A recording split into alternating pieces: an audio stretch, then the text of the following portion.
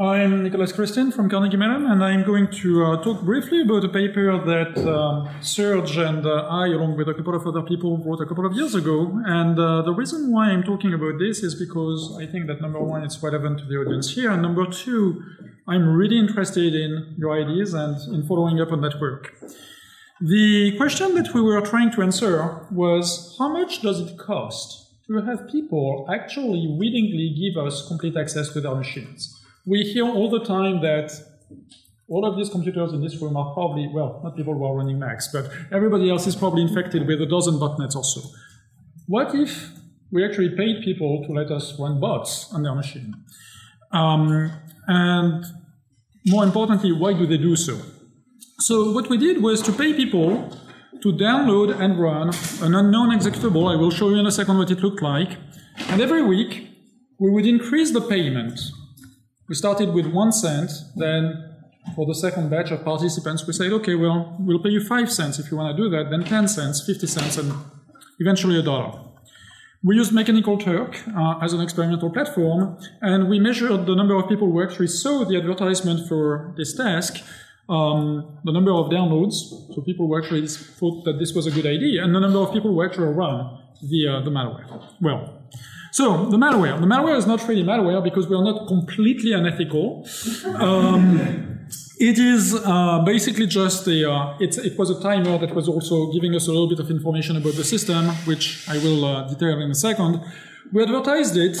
Much to my chagrin, the IRB at CMU told us, no, you cannot pose as the Russian business network. So we said, well, okay, fine. We have to say CMU, so we'll say that it's the CMU Distributed Computing Project, but we're going to host that on a third-party domain that has nothing to do with CMU. We're going to use Hotmail and Gmail email addresses for the contact informations of the PI. And if you Google the CMU Distributed Computing Project, there is no such thing. There was perhaps something in the 70s that was called that, but that doesn't map to anything real. So people who would actually download and run this executable would be presented with a window like this that didn't tell them anything about what was going on the system, except that there was a timer. And when the timer expired, a code would be displayed, and you would enter the code to redeem the reward. So one question that we were interested in answering was whether or not current mitigations are effective.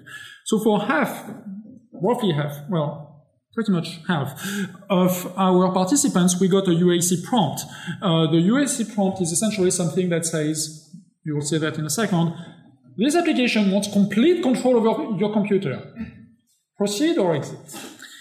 So we collected data on the Windows version, the process list. That was the part that was perhaps a little bit less ethical than the rest. We actually wanted to see what kind of processes people were running to see if there was already malware on the system, or if they were running antiviruses, things like that. So that's your UAC prompt. Do you want to allow the following program from an unknown publisher to make changes to this computer? Yes or no? And, well, we'll see in a second what the results were. But this was basically the breakdown. So first thing that is noticeable is that quite a lot of people actually kind of fell for it, and I'm going to qualify that a little bit better in a second. But basically what happened is that in the low payment conditions, we got more or less half of the people who viewed the ad who said, well, you know, that sounds legit, I'm going to download this application. And about half of those, give or take a quarter of the original pool, decided to run the application and run it to the end, which is something that we could measure. So even for 5 cents, you've got about a 25% chance of getting a bot. At 50 cents and above, we had a statistical difference with the first 3 conditions there, where basically almost 2/3 of the people who viewed the ad downloaded the program, and out of those, again, about half, so now about 1/3 or more than 1/3 in the $1 condition, actually run this program. So the point is not to say, well, users are idiots and they can be trusted. The point was to see, first of all, try to understand why do they do this? Is it by pure monetary gain? And if so, what is the threshold? And also whether or not current mitigations are effective. One thing that I didn't embed in this slide is that there was absolutely no statistical difference between the UAC condition and the non-UAC condition. So you present them with a warning telling them that the world is going to come to an end, and people say, let's go, right? So this is what we observed. You may think that Mechanical Turk users are fairly advanced users, and indeed they may be. Out of 965 people who participated in this, 17 participants used the virtual machine. We know this because we had something called red pill or blue pill, I forgot which one, which is actually detecting whether or not it's running in an emulated environment. We highly suspect that those were Mac users that wanted to get paid, and our program ran under Windows. With one exception, and I'll get back to this individual on the last slide. We noticed that about 17% of people had malware, 16.4%. We had very, very crude malware detection engines, okay? So this is clearly a lower bound. We also noticed that about 80% of people had security software. Now, you probably think, well, the two sets are complementary to each other. They are not. In fact, people with security software were, surprisingly to us at least, more likely to have malware on their systems. Why? Well, you may have an antivirus running, but if your antivirus definition is 72 years old, you're not going to catch anything, which is pretty much what was going on. So we were also trying to understand what was driving people to behave so poorly from our standpoint. And so we had an exit survey for an extra 50 cents. 513 people responded. It's a pretty good response rate. 40% were from India, about 30% from the US and Canada. The percentage from, I used the politically incorrect word that I got from the old slides.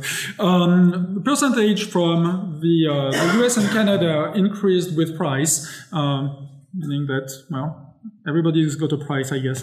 But the point was that we wanted to see if people thought that this was a good idea. And guess what? They are not stupid at all. They knew it was a terrible idea. They did so anyway. Why? So, again, they should have known better, but they participated once the price was right. So this is not people acting stupidly because they're stupid.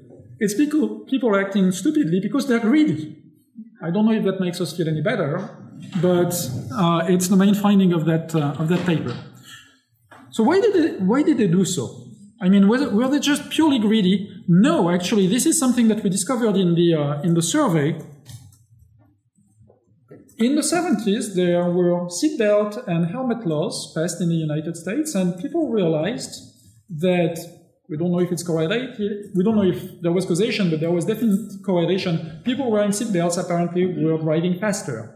And well, we figured out, because of the responses that they gave us, that they were essentially doing the same thing here. I've got an antivirus, so of course I'm downloading garbage from the internet, but nothing bad is going to happen to me.